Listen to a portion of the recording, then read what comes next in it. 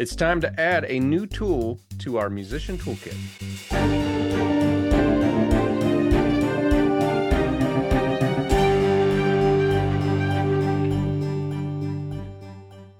And hello, everybody. Welcome to episode 13 of the Musician Toolkit. My name is David Lane. It is great to be with you once again. I hope all of you are having a great start to your week on this Monday or whenever you're happening to listen to this episode. Coming up on future episodes that'll happen throughout the rest of 2023, I'm going to have multiple episodes about listening to different types of music, essential pieces that I think that you should know from the classical world, from the jazz world, some of my favorites from other genres. Occasionally, I'm going to have episodes on that. But I thought first we should have a primer on listening. And I thought about different things to call this episode, but the one that I settled on was the listening approach for classical versus non-classical music, and why that division, such a broad division. I'll talk about that in just a moment. Musicians need to know how to listen well in order to be at their best. I mentioned that in the previous episode, but for a different purpose. I was talking about listening well to improve both your friendships, but also to improve your networking. If you're better at listening and you put more emphasis on that than you do just talking, especially talking about yourself, you'll be better in friendships and relationships and when it comes to networking. Well, of course, if you are good at listening, you'll be a better musician. And to shun the incredulous advice I once heard in a master class when I was in college, you should not shut yourself up in a box and avoid listening to other music in order to avoid outside influences. And yes, this was really said by a visiting composer, and he had a degree of self-importance, even comparing himself to Bartók, not just in terms of quality, but in terms of popularity. He was a great example of self-delusion. I will not say who he is, but that was something that he said. He didn't advise listening to other music as a composer. And I thought about that a lot over the years. I mean, it's been a long time since I heard that. And who knows, he may have even changed his mind since then. So I may not be giving him much credit. But I think on the contrary, you should be diving in to the world of music every chance you get as a listener.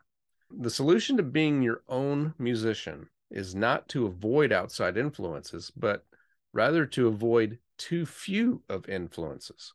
You're going to hear other music. You're going to hear other musicians.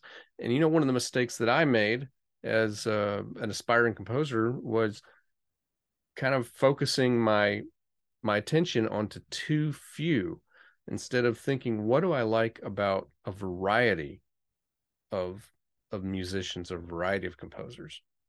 So this is the case whether or not you're a composer, a songwriter, a conductor, or a performer who just wants to develop their own take. True originality is not avoiding the flow, but it's having an abundance of ingredients to choose from that you can combine in different ways. Now, I have to say, when it comes to mixed metaphors, that's probably not my best one, but you want to have a variety of things that you can choose from.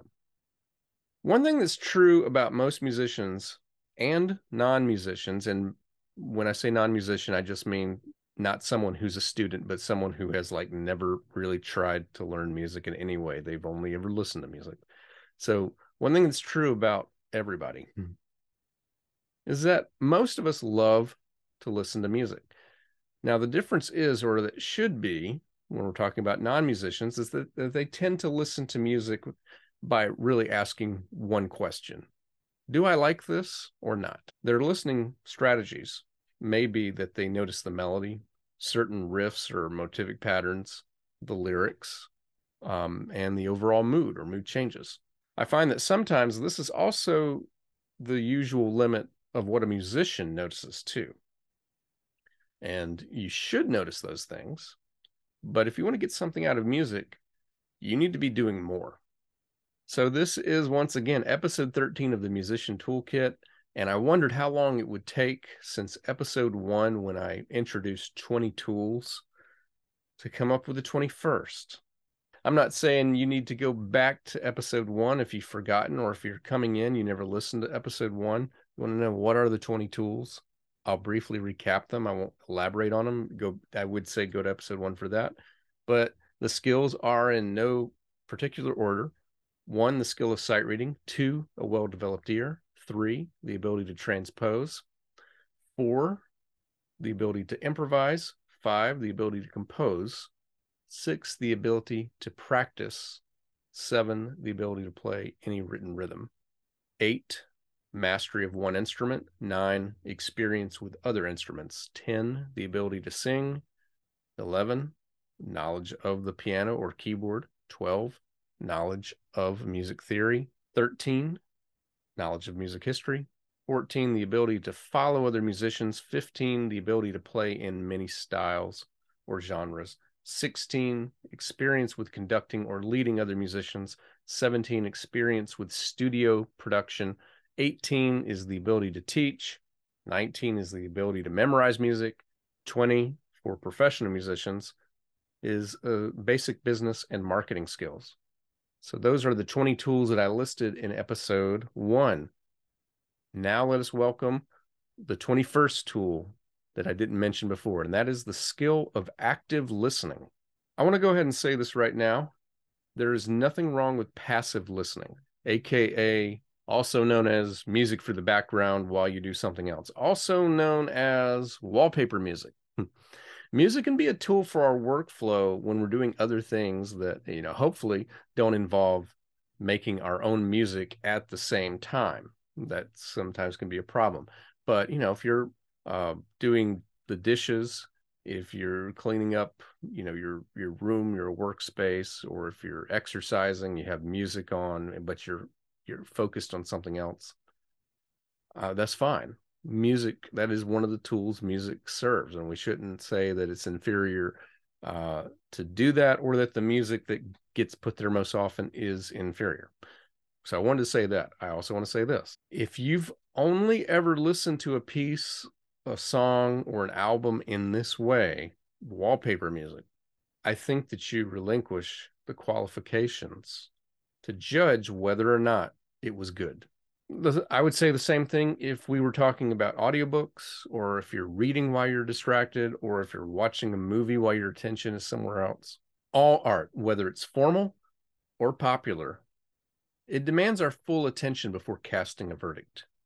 Also, about that verdict, remember that music is not a competition. All art, it's not a competition. It's okay if you don't like something after giving it a fair chance that other people like. And it's also okay if someone else doesn't like what you do. Our opinions are subjective, and it's perfectly fine to have different opinions. But the question is, did you give it a fair chance? Now, here's something to really consider. You don't actually have to like the music to get some benefit from listening to it. I'll say that one more time. You don't actually have to like the music in order to get some benefit to listening to it. So if your requirements for listening to a piece is that you think you'll like it, and if you're not liking it, to stop, that is what non-musicians do. If you're a musician, you need to stay in there, give it a fair chance. If you think that there's some value from it, and some of those values could include just knowledge of it. If this is a piece that's popular, even if you say I'm not into pop music, if you're that type of thing, if it's winning Grammys, if it's number 1 on the chart, or if it's a classical piece or jazz piece that everyone seems to talk about, I think you need to know it as a musician. It needs to be something you're familiar with. If you're a performer, you're going to get asked about pieces of music, and you don't want to just have the elitist answers like, oh, it's not my type of music, I don't know that. I've talked to a lot of teachers over the past couple of years for various reasons, most notably for getting input for this podcast. And I find more and more the teachers that are staying full They're not the ones who are saying, I don't really listen to Taylor Swift. I don't really listen to Billie Eilish, but they're making time to get to know those pieces. So if a student really wants to know, they know all about it, probably know how to play it, and definitely know how to teach it. And whether or not they like it doesn't even come into the equation, but they've learned the music. All right, let's discuss how to listen. So let's get to the title of today's episode that features this descriptor, classical versus non-classical. So you might think to yourself, that's rather simplistic, isn't it? Hundreds of genres and maybe thousands of subgenres in the world, and lumping classical into a category all of its own versus everything else. Or maybe you didn't think the word simplistic. Maybe you thought elitist. And I assure you, I understand, but neither is true. I lump classical music into its own category when we're talking about listening, because the way you get to know the music is wholly different than any other genre. If you want to explore the works of the Beatles, where do you go to for listening? I'm going to assume probably the albums that were actually released by the Beatles, right? If you want to check out the songs of Taylor Swift, do you go anywhere else other than her own recordings? Well, this is not the case if you want to check out the music of Ludwig van Beethoven. You don't listen to Beethoven recording and performing his own music. You listen to other soloists and orchestras playing his music. And there's a seemingly limitless number of options for that. Yeah, I know what you're thinking. But Beethoven lived way before recordings were possible, so this isn't even a fair comparison. And that's a good point. So let's talk about Igor Stravinsky instead. He died in 1971. During the time that he was making music, it was the same time as Glenn Miller, the Beatles again, Patsy Cline, so many other artists. And all those other artists I just mentioned, people would listen to them, their recordings, their music themselves. We go listen to the Glenn Miller Orchestra playing Glenn Miller's music. We listen to Patsy Cline singing her own music. And Stravinsky, by the way, he did indeed perform and conduct many of his own pieces. I think you can find just about every orchestral piece that he wrote conducted by himself. But even the most adamant Stravinsky fan I know, hi Bob, he would not recommend that you listen to Igor as a performer or conductor of his own works. And by the way, I ran this by him, and he said that was a fair point. He would not recommend that you go listen to Igor Stravinsky as a performer or conductor of his own works. Not that you shouldn't try it, but that's not the place to go. He was a composer. He was not the best conductor or performer. You might want to try Robert Kraft, Leonard Bernstein, Simon Rattle, Andrew Davis, Lucy Horsch, Maris Janssens. And I'm really just getting started. Before I finish my point on classical versus non-classical listening, there's an important element that needs to be mentioned if you're going to really get the most out of listening. And that is that you need to commit to listening multiple times. In November 2021, I conducted a poll on Twitter, and I asked this. This was specifically for classical music. So I asked, how many times typically do you have to listen to a symphony without a written score for reference or another major classical work before you feel like you actually know the music? And I gave 4 choices that people could choose.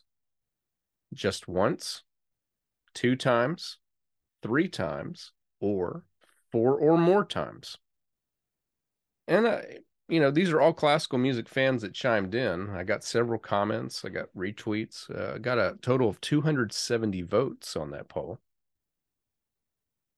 3.3% said they just need 1 time. 3.3% said they needed 2 times. So, we're at 6.6% of those votes that say that it's okay to have 2 or fewer times. All right. 14.1% said 3 times. But 79.3, nearly 80% of the people who voted said that you needed 4 or more times of listening to a piece of music, especially, and again, this is for classical, but I'm going to go ahead and say to really know any particular music, you need to have given yourself 4 times or more to really listen to it. Now, here's the thing. If you are judging music on and deciding whether or not to listen based on whether or not you like it, you probably haven't given it 4 listens. We make decisions like that after 1 listen, and we might reluctantly try it again, and we might give it a second listen, and if it doesn't click with us, a lot of times we don't listen again. Well, again, if that Twitter poll is, to be compared to any kind of exact science, which I know it's not, but I think it's a fair point of what people's experiences are. Yeah, only 6% of people say that 2 listens is enough. So here's a breakdown of strategies, how I would recommend to listen to classical versus non-classical. So for classical, or let's just say for composer-driven music, like you're interested in the music written by Brahms or Beethoven or a specific composer, rather than trying to listen to everything that the London Symphony Orchestra recorded, which would take you a very long time. Listen to a variety of conductors and orchestras. And so for the sake of time, I'll say limit it to 4. But if you start to love it, keep going, but give yourself 4 listens. But different orchestras, different conductors. When I get to a list of classical pieces, I'm going to offer 4 suggestions of each, but you're certainly not limited to that. That'll be in a future episode. For non-classical, that is to say performer-driven music, when you're listening to hear the specific performer, either do other songs or do their own songs or their own music, listen to the same album 4 times. Since you're not comparing a lot of variety, maybe 3 times, but I'm going to go ahead and say 3 or 4 times. Listen to the same album, listen to the same song if you're just trying a song. Now, the next point I'm going to make is actually the original idea for this episode. I was going to do a whole episode with just this, but it would have been like 3 minutes long. If you are a classical musician, a performer, here is a special listening strategy for if you want to listen to the piece you're working on. I did this with a Bach piece I was practicing last year, and I thought it was really great.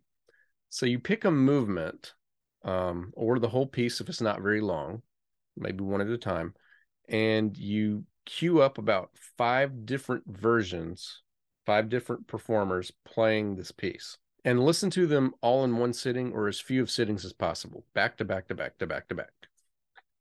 And this is the blessing of having YouTube and Spotify and Amazon Music and Apple Music and other streaming services. I wish I could have done this in the 90s when I was spending $15 to $20 per CD. And, in a lot of cases, just kind of taking a shot. Or I would go to like the Penguin Guide or Gramophone Guide and get recommendations. But like I couldn't try them myself. It was a revelation when I could actually sample different conductors, as many as I wanted, of a classical piece and decide what I really liked about it. So the reason this is good for performers is that you will hear 5 different interpretations, and you'll almost certainly hear something you liked, at least one thing from all 5 performances, and something that you think I could do this. I like that tempo. I like this way of playing the trill. I like that, the ritardando in that one that didn't happen in this one. This will help you shape your own original approach, as opposed to just hearing 1 or 2 different performers play it and becoming highly influenced to copy them. Okay, I want to give you a realistic active listening goal. This is maybe the first assignment that I have offered from this podcast. I want you to shoot on focusing on 1 album or 1 major classical work per week. I'm not saying to get rid of your passive listening. Keep listening to your favorites, keep listening to things just in the background, but I want you to set aside time every week or every 2 weeks, if you're very busy, to choose a piece, a song, or one album that's highly acclaimed, that people talk about, that people say you should know this, and give it as many listens as you can stand. And, maybe this is the album Revolver by the Beatles, or maybe it's Beethoven's Sixth Symphony, just two different examples. So, what to listen for? Here's a general checklist.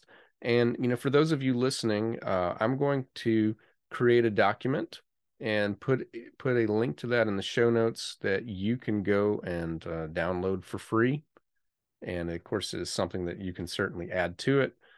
But, check that out. But I'll say these out loud. So this is no matter what kind of music you're listening for. Here are some things that you can ask yourself while you're listening to give yourself focal points. You can ask yourself, what is the instrumentation? What type of scales are being used? What is the meter? Does the meter change? What are the changes? If you want to give yourself a challenge, listen to some of the early albums of Rush or Yes. And I was trying to think, there was another one. It was like, Gentle Giant. It's listening to those and trying to keep up with what are the time signatures at any given time. That'll really challenge your listening. You have to listen hard for that. What is the structure? Whether we're talking about song form with verses and choruses and bridge and intro and instrumental solos, or maybe we're talking about sonata form and 2 or 3 different themes, with the second one being in a different key, and then the development and then the recapitulation. Obviously, the more you know about theory, the more it'll help you when you're listening. And of course, the more you listen, the more it'll help you understand theory. That's how this works, a big cycle. What's going on behind the melody? Sometimes when we're listening, we're just listening to the lead singer, the lead vocalist, or the violins with the melody. But what's going on in the background? What's going on underneath it? Especially in sophisticated works, there's a lot going on. You want to give that some attention. Try to hear what every instrumentalist is doing, what every background vocalist is doing. What type of harmonic language is being used? Is it based on triads? Is it a lot of seventh chords, like if you're listening to jazz? Or is it a lot of clusters? You could be listening to something that's kind of dissonant. If you're listening to something, like kind of early 20th century American composers, or maybe someone like Paul Hindemith, you might be listening to quartal harmony based in fourths or fifths. See if you can figure out, like, what is the harmonic language of this piece? What are some of the most common rhythm patterns? Could you pause the music and go clap or tap out those rhythms? What is the overall mood of the music? And are there changes throughout? And how do you think those moods are achieved? What is the composer or the performer doing to create those moods? What are the chords or the chord progressions? Could you play them yourself? What are the effects of dynamics throughout the music? Dynamics are loud and soft signs. What are the different types of articulations used, such as staccatos, accents, slurs, and tenutos, and other forms of expressing the notes? How would you generally describe the pace and the development? There's some pieces I love just how it builds and builds, and listening to how it builds over the course of the piece. Technical aspects. How is the mix, the reverb, the use of other effects? This is how I came to really appreciate pop music. I was kind of elitist and I didn't really care for it. But I started realizing they put more emphasis on technical aspects. And I know old school musicians that are like, well, when I was a kid, you just picked up the guitar and it was all about how well you could play it and not the effects you put on it. There are a lot of guitarists that really don't like The Edge from U2 for that influence. But I think it's an art in itself. I think studio craft is as much of an art. And I think later on, we're going to dive into this and you're going to find out just how good their ears are in the studio to do what they do. And it's worth checking out music that puts a lot of emphasis on studio craft. So what's going on there? See if you can figure it out. What if you had to reproduce it yourself? Or if you had to work with somebody, would you just tell them, listen to this and imitate it? Or would you have some knowledge of what's going on? Just for kind of pop, rock, hip hop, other albums, and basically albums that feature primarily vocal music, I'm going to say, listen one time just for the bass. Listen one time just for the drums. Listen to the keyboards exclusively. Listen to the guitars. Yes, listen to the lyrics. I have to remind musicians of this. I asked on Facebook one time on my personal page, if you're a musician, if you studied theory formally, you have kind of even a decent knowledge of it, do you even notice the lyrics, or do you have trouble learning lyrics? And it was a shot in the dark, but it proved successful because I got overwhelming response from musicians. Yeah, I have trouble with lyrics.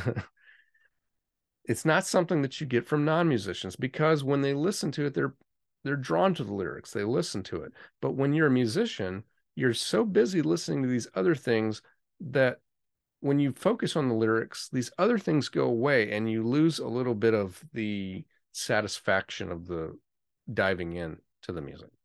Also for pop, talking about this, how are the background vocals used? How is the overdubbing used? What are some of the riffs and the common patterns throughout? Okay, so for classical music, and when you're listening to multiple recordings, kind of comparing the recordings, here's a checklist for that. What do you like most and dislike about each specific performer or conductor or orchestra? How do the tempos differ? And what did you think about that? How do the dynamics differ? What are the differences in recorded sound quality, and does that affect your opinion? Some people will say, that there's some recordings from like the 1940s and 50s that people highly recommend, of a specific piece, even though the recording quality is largely inferior to one that would be done, anytime in the last 20, 30 years. If you're listening to an orchestra piece, take time to focus on the woodwinds, take time to focus on the strings, take time to focus on the brass, take time to focus on the percussion and other instruments. This is not a comprehensive list, and I hope that you'll add to it. Listening is an active discovery, self-discovery. And it's so cool when you're listening to something and you hear something on your own and you say, that is really interesting, that is really neat. And you go to discover that, and it influences you as a musician. It adds to your knowledge, it adds to your toolkit. Listening can be fun. I do hear sometimes from musicians that they just want to listen to music sometimes. They get kind of tired of actively listening to music. It is perfectly fine. You take some breaks from that. Just listen to music and enjoy it. But don't exclude active listening from your life. You're missing a key element that you need to grow as a musician. It is work. It's not as fun, but it can be fun as you get the joy of the process. So again, let's welcome this 21st tool to our musician toolkit, something more for you to explore, active listening. And let's get better at it as musicians and use this to become more familiar with more music and also to learn from it. So that's it for today's episode. And I just want to remind you of a few things. First of all, clicking 5-star rating and offering a brief review really would help us so much to become discovered by new listeners. The other thing that really helps is if you will share this episode. And I would invite you to do that. And I just also remind you of just a special thank you to Fonz, who allows me to share this link that you can go check out for a free trial. That's definitely worth it if you have a private studio of music or any other kind. Again, thank you so much for listening. And, make sure if you're checking this out for the first time, please subscribe and follow this podcast. You can also find this podcast on YouTube. My channel is at David Lane Music 1 if you prefer to watch while this is going on. Do check out my website, davidlanemusic.com. If you go to davidlanemusic.com/toolkit, you can go directly to the podcast feed. And you can also find other aspects of my site if you wish to explore. So that is all of episode 13. I will be back with you next week.